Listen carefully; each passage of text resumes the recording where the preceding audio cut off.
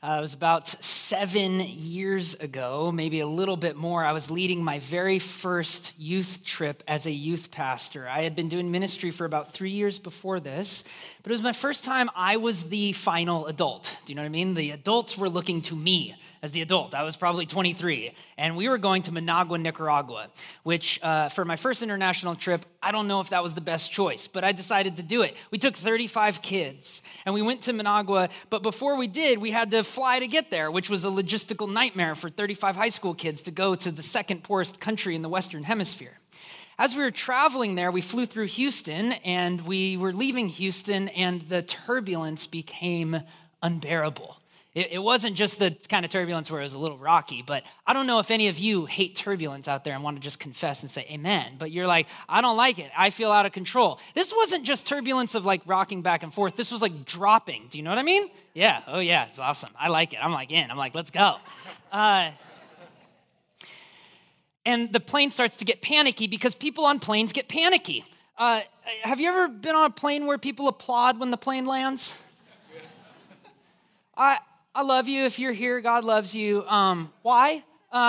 It's like clapping when you wake up in the morning, statistically. I mean, so many planes land all the time. You should probably clap if it crashes, honestly. It would be like a big thing. Like, no, every plane lands all the time. When people clap when they land, I'm like, why are we doing this? Why are we doing this? So there's a lot of feelings on planes. And when turbulence happens, you get all sorts of things. And it was so funny when we were in this moment, there was these two girls behind us, like maybe in their 20s. They're going on a surfing trip because I am a brilliant eavesdropper. I found that out. That they were going on this surfing trip and flying down to Nicaragua. And when the turbulence started, these girls started to freak out, to panic. It was great too, because there's this little girl in the way back who was loving it. There'd be like deep like drops in this little, she'd probably 5 or 6. She'd be like, wee, and it'd drop. And these girls behind me are like crying, holding each other's hands. And just the juxtaposition of different emotions on this plane was crazy. And this girl, one of the girls was slightly stronger than the other girl. She's trying to comfort her. She's holding her hand. She's like, sweetie, it's going to be okay. We're going to be okay. And she's like, no, we're not. We're going to die. We're going to die. I'm like, maybe, shh, kids here, don't really talk about that. I'm like, kind of a rough thing to talk about. Don't be like yelling that on a plane. She was like freaking out. Well, then, like, one drop happened that we dropped, like, hundreds of feet. That one was like, I was like, okay, maybe we are going to die. I was like, this is how I go. you ever been there? You're like, oh, it's okay.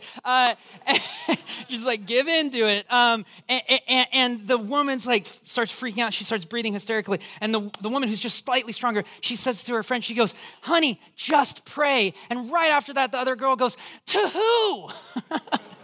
Which is so telling of our culture / our humanity.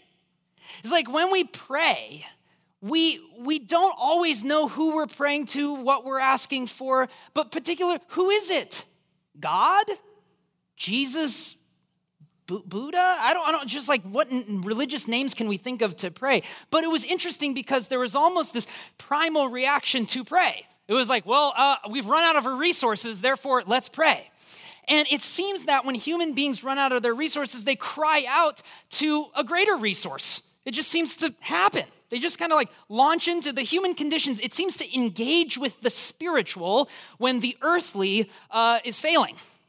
You hear a lot of times, right, during national tragedies and particularly during terrible natural disasters, thoughts and prayers. Or, you hear that as this term of like, well, we should pray for whatever city is going through the tragedy. And in this series, we're calling it cooperation because we're talking about prayer. And if you're just joining us for the first week, last week, Dr. Charlie Self launched us very well into talking about why do we pray. But over each week, we want to talk about prayer as this cooperation between us and God, us submitting to God's work, us aligning ourselves to what God is doing. And if we haven't met yet, my name is Chris, and today I get to talk to you about prayer and the posture of it. And to do that, I thought the best place to start is to just look at Jesus and to look at the life of Jesus and the teaching of Jesus to see how did he pray? How did he teach others to pray? What was his pattern of prayer?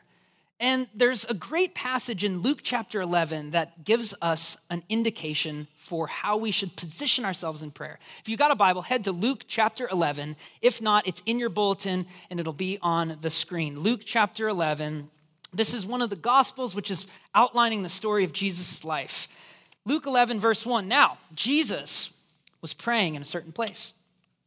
And when he finished, one of his disciples said to him, Lord, teach us to pray, as John taught his disciples.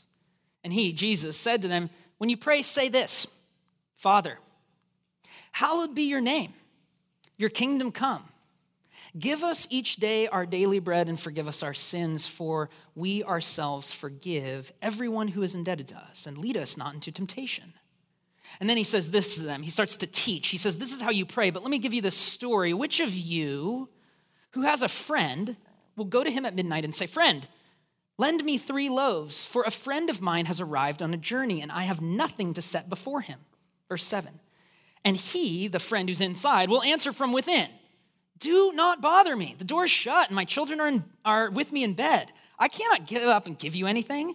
I tell you, though he will not get up and give him anything because he is a friend, but yet, because of his impudence or his just lack of social awareness, almost his immodesty, the friend will rise and give him whatever he needs. And I tell you, ask and it will be given to you. Seek and you will find. Knock and it will be opened to you. For everyone who asks receives, and the one who seeks finds, and the one who knocks it will be opened. What father among you, if a son asks for a fish, will instead of a fish give him a serpent, or asks for an egg, will give him a scorpion? If you then who are evil know how to give good gifts to your children, how much more will your heavenly Father give the Holy Spirit to those who ask him? Let's ask for the Lord's understanding and let's pray to him. God, Heavenly Father, we need you. We need you to understand this passage. This scripture is just a story without your Spirit. Lord, without our opening of our minds, God, without you humbling our hearts, we're not going to receive what we need to receive. Would you get us out of the way? Get me out of the way, Lord. Take us and our distractions away and let us now sit before your feet. Spirit, instruct us. Open our minds and soften our hearts to receive not earthly opinion, but a transcendent word from you. And so help me, God, as I preach. Help us as we listen to your word. We're desperate for you.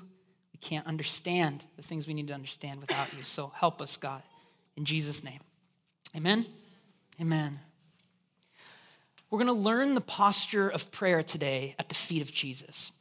The posture of prayer means recognizing the child you are before God. If there's a thesis statement today, that's it. Learning the posture of prayer means recognizing the child that you are before God. Jesus gives us 3 thoughts on prayer I'd like to summarize here. 3 thoughts about what prayer is and the relationship to our posture as little kids. The first is this, is that prayer is primal. Prayer is primal. What I mean by this is prayer is a natural thing, much like the woman in the turbulent plane taking off from Houston to Managua, Nicaragua. Something naturally happens in people when they run out of resources, and it is to pray. Strangely, maybe you grew up away from the church, and you always saw prayer as this religious thing. It's a ritual that people come to church, they kneel, they bow their heads, they put their hands like this for no reason, and then they pray. And that's really what prayer was to you. But think about it in a different way, right? When I say prayer is primal, I mean that it's this natural gut instinct that human beings have that Jesus actually tells us not to back away from or be embarrassed of, but to lean into. As opposed to moving away from prayer because it seems foolish or childish or something ignorant people do, Jesus says that instinct, when you run out of resources, to lift your head and cry out to God for help, I want you to think about that and lean into that. Because look at his disciples. When they are forced to ask Jesus a question, not forced to ask him a question, when they choose to ask him a question or ask him to teach him about something, they say, Lord, teach us to pray. And it's interesting. Do you know this is the only time in all of the Gospels that the disciples ask Jesus to teach them anything? They ask him tons of questions, but there's one time where he says, would you teach us something? and they say, teach us to pray. They want to learn how to pray. Why did they ask that? Well, if you look back in verse 1 at the text, you'll see that Luke says that Jesus was praying in a certain place. So the question that came from the disciples came from them recognizing a kind of pattern in Jesus' life. But it goes much deeper than chapter 11, verse 1. We're sitting in Luke 11, verse 1, but if you just rewind the tape to Luke chapter 5, you'll see several instances where the gospel writer Luke is dropping this as a key rhythm in Jesus' life. Prayer was this natural guttural response, but Jesus didn't just pray when he got in trouble. Jesus didn't just pray when he ran out of resources. He was constantly aware he was under-resourced. He was constantly aware that he needed the gifts and the power from the Holy Spirit. We'll talk more about that next week because there's a lot of mystery in there. But look at these verses in Luke of Jesus' habit of keeping prayer primal in his life. Luke 5, verse 15. So if you were in 11, just skip back to the left and you'll be in Luke 5, verse 15. It says, but even more, the report about him went abroad and great crowds went to hear him to be healed of their infirmities. But look at this. He withdrew to desolate places to pray. Crowds are gathering around Jesus. Tons of people are surrounding him. They want to heal him. They want something from him. And he withdraws to lonely places to pray. Luke, you're in 5:15. Just go one chapter to Luke 6:12. In these days, he went out to the mountain to pray, and all night, look at this, he continued in prayer to God. All night. That's Luke 5, that's Luke 6. Go 3 chapters to the right in your Bible, you'll be in Luke chapter 9, verse 18. Now it happened that he, Jesus, was praying alone. The disciples were with him. This was a very common thing Jesus would do. If you read across the Gospels, he would be with his disciples, and then he would just be like, I'm going to walk over here and pray. I'm just going to go over here and pray. And the disciples were witnessing this the whole time. That's Luke 9:18. Just 10 verses later, Luke 9:28. Now, about 8 days after these sayings, he took, those 10 verses are filled with some teaching. Luke 9:28, he had these sayings, he took with him Peter and John and James, and he went up to the mountain. They all prayed. This verse is the beginning of the incredible story, read it for your homework later, of the Transfiguration. The Transfiguration came out of a time of prayer. It's very interesting. So then you get to Luke 11, and we've already had 4 moments where Jesus is caught praying. Then you get to Luke 11, and it says, well, Jesus was praying, and the disciple says, hey, well, hold on. Can you teach me how to pray? Can you teach us? And Jesus leans in to that primal inclination and teaches us to do the same. Prayer keeps us as dependents. You see, when you run out of resources and you get in trouble and you cry out to God, you are actually more human than when you are fully resourced. You are more human before God when you admit that you have nothing, when your primal instinct to cry out to him is unleashed. You are more human then than when you're sitting in an air-conditioned car thinking everything's cool. You see, that is not being a human being. That is being a self-reliant human being, which we were never created to be. And God is saying, unleash, take the leash off. Don't be domesticated. You realize all of American society is trying to just domesticate us to be self-reliant, self-individualized people who are obsessed with themselves. And prayer gets you out of that. And Jesus is saying, come into this life of prayer. I remember when I was 19, I became officially independent. Do you know that you have to be, right? Like there's taxes about this. And I remember my dad called me, and my family was falling apart, but I was standing on my own 2 feet. I was so proud. My dad calls me, he says, hey, I'm not gonna have you as a dependent on my taxes this year, just to let you know. And I remember being filled with a kind of pride because that's what you're trained to do in America. Be independent, be alone, stand on your own 2 feet. And I remember being filled with pride, and it took God's work in my life to realize that's not really who you are, Chris. You're constantly dependent on me. In a culture that prizes independence, Jesus' invitation in prayer is to total dependence. Total dependence.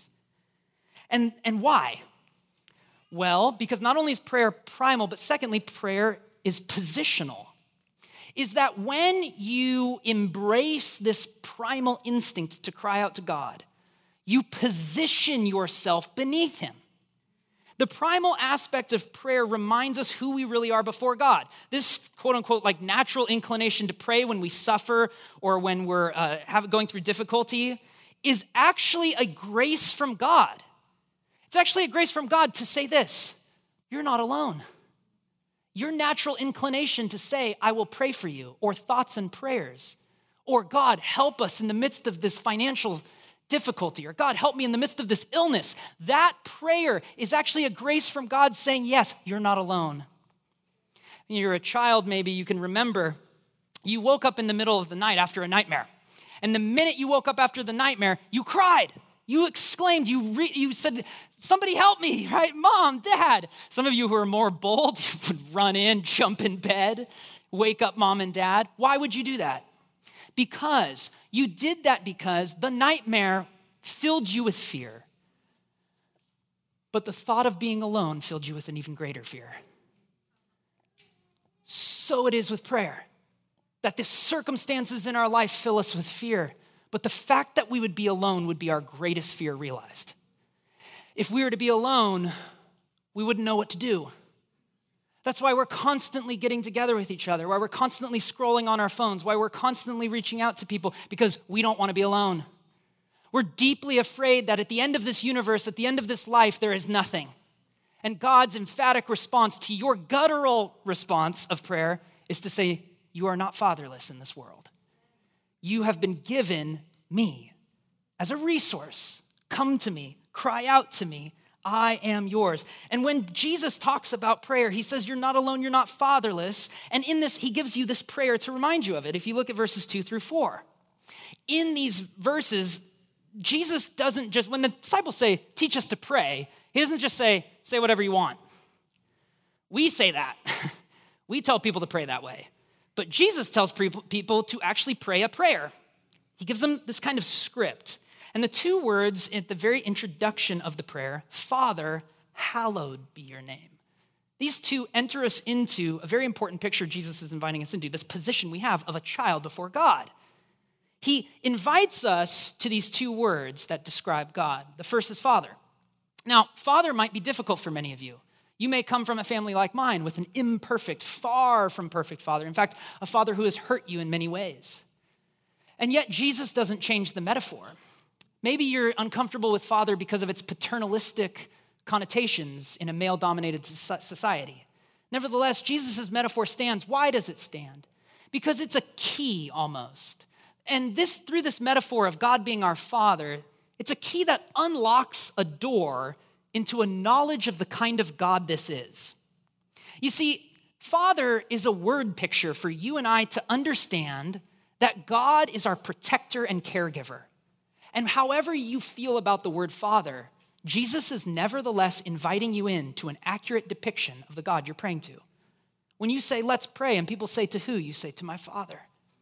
And in the pattern of the biblical prayers, you see people praying to the Father in the name of Jesus, in the power of the Holy Spirit. That's the biblical pattern of prayer.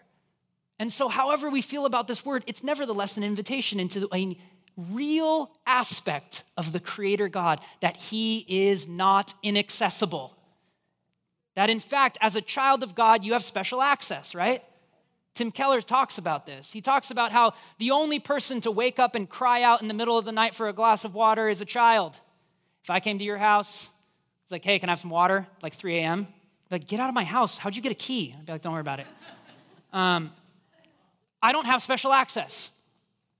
If you have a child, they have all the access. Father is a key that unlocks the relationship of who we're talking to. But also, Jesus says, Father, hallowed be thy name. In other words, hallowed is this churchy word, but it's a beautiful word. It means remaining set apart.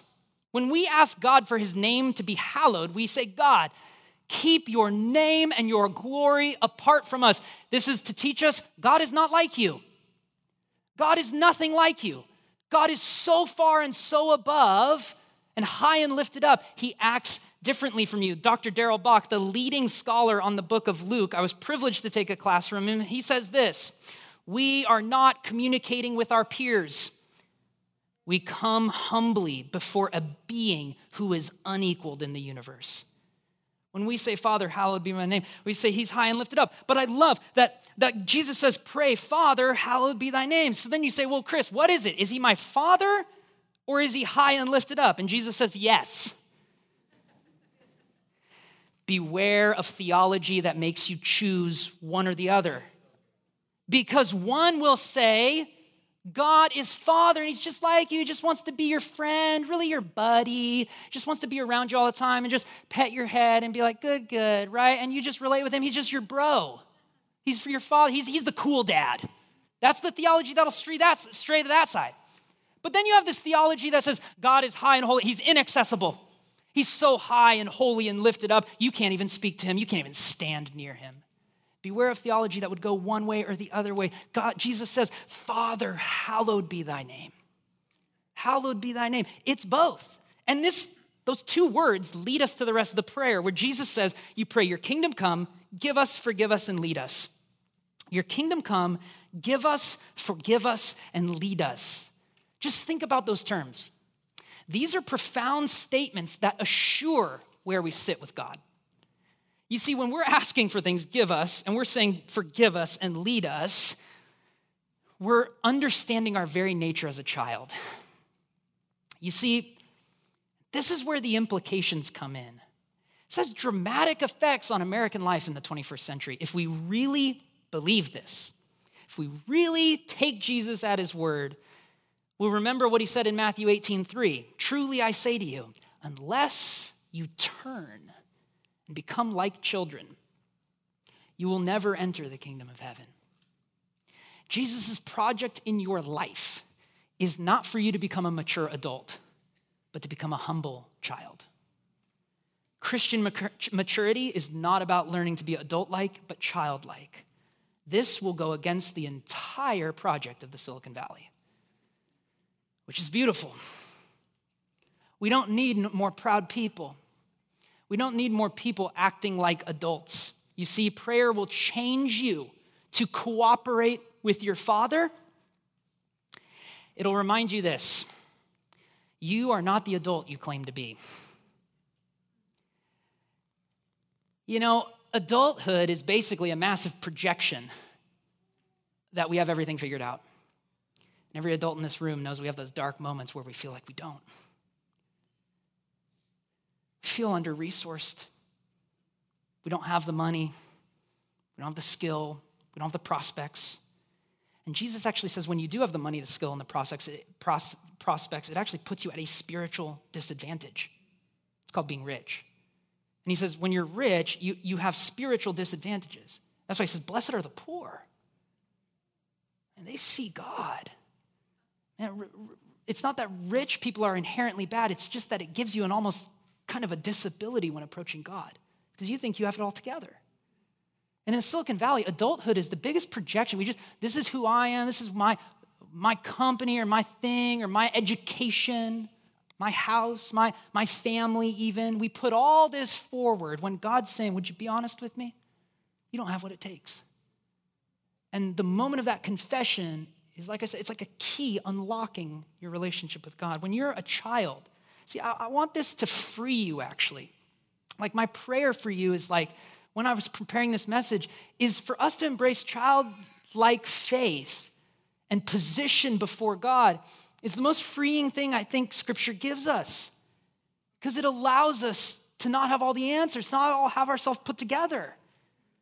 And so here are some implications. I want to share with you some implications. If you're a child, number one, you are reliant and under-resourced.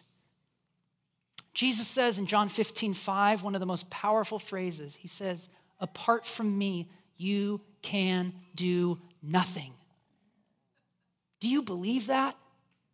Do you believe that apart from God, you have nothing? Oh, what a remarkable mantra. Just have that in your mind every day. Jesus, apart from you, I can do nothing. Repeat that every morning. It'd transform your life. This is a great way to think about how you even physically posture yourself to prayer. Like, you know, our physical bodies are connected to our minds and our spiritual life and our heart. It's why you see people, maybe you're new to church, people are raising their hands in worship. And you're like, does somebody have a question they should be called on? Like, no, it's just like we're physically posturing ourselves as little kids. When little kids want to be picked up, right? They open their hands. When they want something, they open their hands. You know, when you're desperate, begging, you get on your knees. Our leadership council here is the board of our church, the highest level of leadership in our church. I've been privileged to have a number of meetings with them as Ryan's away. Many meetings begin with them getting on their knees to pray. It's powerful.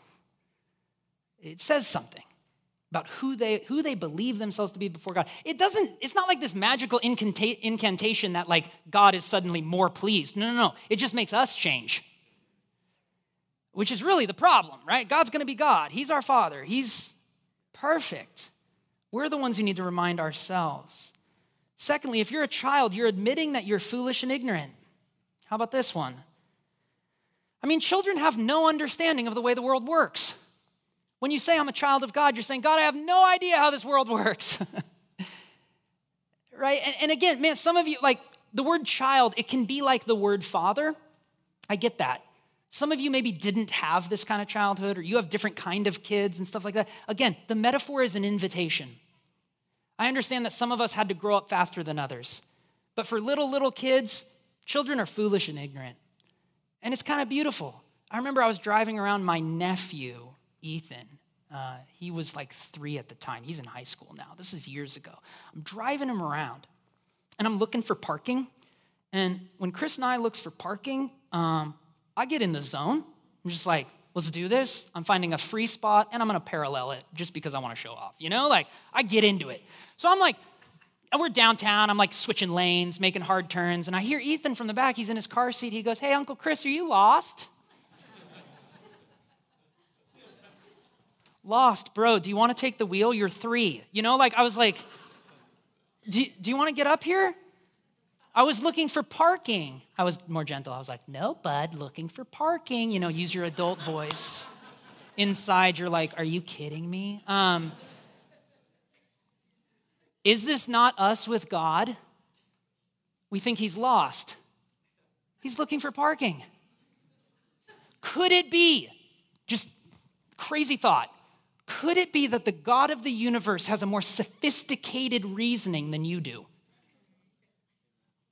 It has to be possible. If God operated on your terms, he wouldn't be God at all. And it leaks into our doubts too. It kills me as a pastor. I meet with some people all the time. And they say, Chris, I could never believe in a God who would, and fill in the blank on like 900 different options, right? I could never believe in a God who would. Well, then I always think, well, who would what? Who would do something differently than you? Who would make another decision than you would make? Who had a level of wisdom more sophisticated than your human brain? I mean, this is what this is the metaphor God's inviting us into. He's saying, you are a child, and my ways are not your ways, to quote Isaiah, right? My thoughts are not your thoughts. As high as the heavens are above the earth, so are my thoughts above yours. The reasoning of God exists on a different playing field than the reasoning of human beings. And this invitation is exactly Jesus. You are more foolish and ignorant than you ever want to believe. Finally, if you're a child, you are presumptuous and bold. Children believe the whole world is theirs for the taking, and they don't understand why they would not get what they want. I mean, just interact with children. They're like, hey, I want that. And you're like, no. They're like, why? Like, because it's foolish. It's a hammer. I don't know. Like, you're like, but they still ask. And here's the thing. You can't miss this. Jesus does not say this is a bad attribute. Jesus actually says, I want you to be presumptuous and bold like a little child. Ask, it will be given to you. Seek, you will find. Knock on that door. It will be opened. Wake me up in the middle of the night. You who are evil, how much more would your Father in heaven give good gifts? Lean into your presumptuousness and your boldness. Ask the provider. He's the good Father who gives gifts, which leads me to my final point. Not only is prayer primal and positional, where we position ourselves before, but it's also provisionary, that God ends up giving what we need. In verses 5 through 13, after the Lord's Prayer, it's a truncated version of the typical Lord's Prayer. That's found in Matthew chapter 6 and more commonly confessed in the church. After that short prayer where he says, Father, hallowed, and give us and lead us and guide us, we're led to this couple of metaphors about a man asleep and being woken up, about a father giving fish and eggs instead of scorpions. You see, this is an invitation saying, shamelessly ask me for what you need. Ask, it will be given to you. Jesus does not say, church, hear me. He does not say, ask and it might be given. Seek and you might find. Knock, we'll see if the door opens. He said, ask as if you were a little child. Run in. It doesn't matter. Come in after me. God will give us, but here's the most important thing. And if you haven't been listening, I need you to look at me because many of us go through life with prayers we believe are unanswered. And I know this verse is hard because you hear this verse, ask and it will be given, and you've asked and it hasn't been given.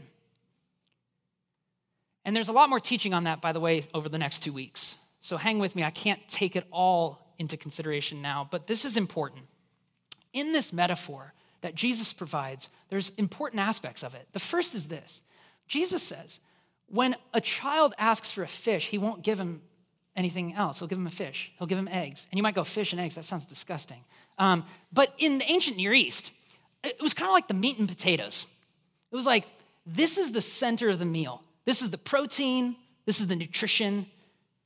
And God is saying, I'll give you what you need.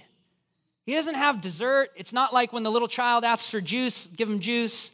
The little child asks for it. No, the little child is asking for what the child needs, and God grants them what they need. But secondly is this final verse. This is very important. If you're looking at your Bible, look at verse 13, the very end. If you then, who are evil, know how to give good gifts to your children, how much more, now look at this, will your heavenly Father give the Holy Spirit? It's almost like this whole teaching would lead you to think Jesus would end that differently. Like that he would say, how much more would your Father in heaven give you everything you want? He doesn't say that. It says, how much more will your heavenly Father give you himself through the Holy Spirit? This is the deep mystery of prayer. The deep mystery of prayer is you will never progress in prayer so long as you consider prayer transactional. This is what Jesus is trying to teach you. Don't miss this. Prayer is not an ATM. When you run out of cash, you go to the cash machine. And when you run out of God stuff, you go to the God machine. It's not transactional. The invitation of prayer is from a child to a father, not from a consumer to a customer service relationship. But as Americans, we constantly want God to be the ATM machine. And Jesus ends his teaching by saying, how much more will God give you himself through his Holy Spirit? He will give you what you need because if you have God, if you have God's Holy Spirit, you can withstand anything. You can go without so much. The amount of people throughout church history, man, just read church history. There's people, and even today, there's people suffering in the third world and in countries that are close to the gospel that are on their knees praying. They have nothing, but they have God. And they have enough. And in America, we just are like, God, why don't you give me this or give me that or give me this? And all the time, he's sitting up in heaven saying, I'm giving you me. I'm giving you my Holy Spirit, which would empower you to live a kind of life that you could never live on your own, that could live without any resources. You could be poor or rich and still consider yourself content because the mystery of prayer is about knitting your heart's desires with the heart of God. It's about understanding who he is and connecting to him. And if you don't understand that God is after you, you won't understand prayer. Man, prayer is about you, and this is our problem with it. Because we don't want a personal God. That's the unfortunate reality. You might say, Chris, no, wait, hold on. I do want God. I would just ask you, just take one step back from that initial gut response and say, do you really? God is offering us himself. Now, next week, we're going to talk more in depth about this when we ask, God gives and how he gives. But for now, we need to know we can't get to next week unless we get this week. Like if we got to next week without understanding that the relationship with you and God is about father and child, you will miss next week. You'll misapply it. You'll consider God to be somebody he's not. I'm telling you, today we have to sit saying, how good is it that God has given us the Holy Spirit in a personal relationship? Through prayer, God teaches us what we need him and then proceeds to give it to us freely. I'm going to say that again. God teaches us in prayer what we need and then proceeds to give it to us. And what we need is him. And I'm telling you, I know some of you say, no, Chris, I need healing. I say, I know, but you also need God. I say, Chris, you don't understand, I need money. I say, I know you do, I know, but you really, before you need money, you need God. Man, some of you are like, Chris, I need a relationship. I'm saying before you need that relationship, you need this relationship. That prayer is inviting you to your deepest need. How do I know this? How do I know that God will provide us what we need? How do I know that God will provide himself? Because he already has. Remember when I showed you those examples of Jesus praying? You might go, why did Jesus have to pray? Like, wasn't he God? We'll talk a little bit more about that next week, but why would Jesus have to have this habit of prayer? It's because Jesus was headed somewhere. The end of the Gospel of Matthew, we get a scene in a garden called Gethsemane, and we see a final vision of Jesus' prayer life. He says to his disciples in Matthew 26:36, he says, sit here while I go over and pray. And taking with him Peter and the two sons of Zebedee, he began to be sorrowful and troubled. Then he said to them, my soul is very sorrowful even unto death. Remain here and watch with me. Going a little further, he fell on his face and he prayed, saying, my Father, if it be possible, let this cup, the cross, his impending death, and the bearing of the sins of the world, the deep spiritual implications that fell within the cross. He says, let this cup pass from me. Nevertheless, not as I will, but as you will. Jesus' practice of his posture of prayer shows us something dramatic. That he embraced the cross through prayer. And by embracing the cross, released to us access to himself. If God has already offered himself on the cross, why would he not offer himself to you now? In fact, the cross was God's great gift and great news to say, I'm here, you're not alone. When you cry in the middle of the night, you are not fatherless. And he did that to demonstrate, he accomplished the cross to demonstrate that very thing.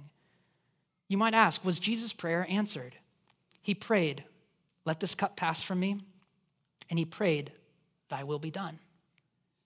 The answer is yes. His prayer was answered. It's that Jesus, in the mystery of prayer, was aligning his heart's desire to his Father's, and therefore able to walk through the deepest punishment any human has ever encountered. He was able to do that, not because he got what he wanted, but because he got what he needed. I wonder, do you have what you need today? Do you have God himself? If our goal in prayer is transactional, we will be disappointed. But if our goal in prayer is personal, to know God, we will never be found wanting. We will always love to see God's will done, no matter the cost. I'm going to invite the band up, and I want, as the band comes forward, to invite you to join in Jesus' posture of prayer. In a couple of ways I think our church can grow. I think first is that some of you need to adopt the physical posture of prayer anew. Maybe you have gone through some of your life never really connecting your physical body to your spiritual life. What I mean is, if you're a desperate and needy child, maybe today you've never opened your hands in prayer. Open your hands in prayer as we worship. If you've never raised your hands, raise your hand. If you've never gotten on your knees before, get on your knees. I'm just asking you, could today, in some way, could you take a step in this right here, right now? I really believe God will reward you. And what I mean by that is I really believe God will meet you there in that moment of desperation. If you've never gone to the prayer team, we have this area up here that over the next couple of weeks, I just want to see this place flooded. Because some of us have never gone to the prayer team because we've never wanted to admit we have a need. The prayer team is not some weird place where you go up and it's like, oh, something's really wrong with you. It shouldn't be that way. Prayer is recognizing you're a child.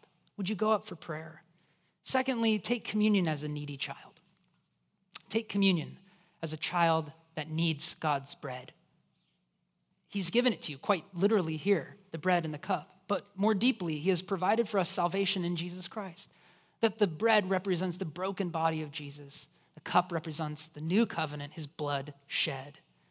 And finally, I want to invite all of us as a church to confess the prayer Jesus told us to confess, to pray the exact words that the church has been praying for centuries based off of the teaching of Jesus. And that's the Lord's Prayer. It's in your bulletin. It'll be on the screen. Would you stand with me and let's pray this prayer?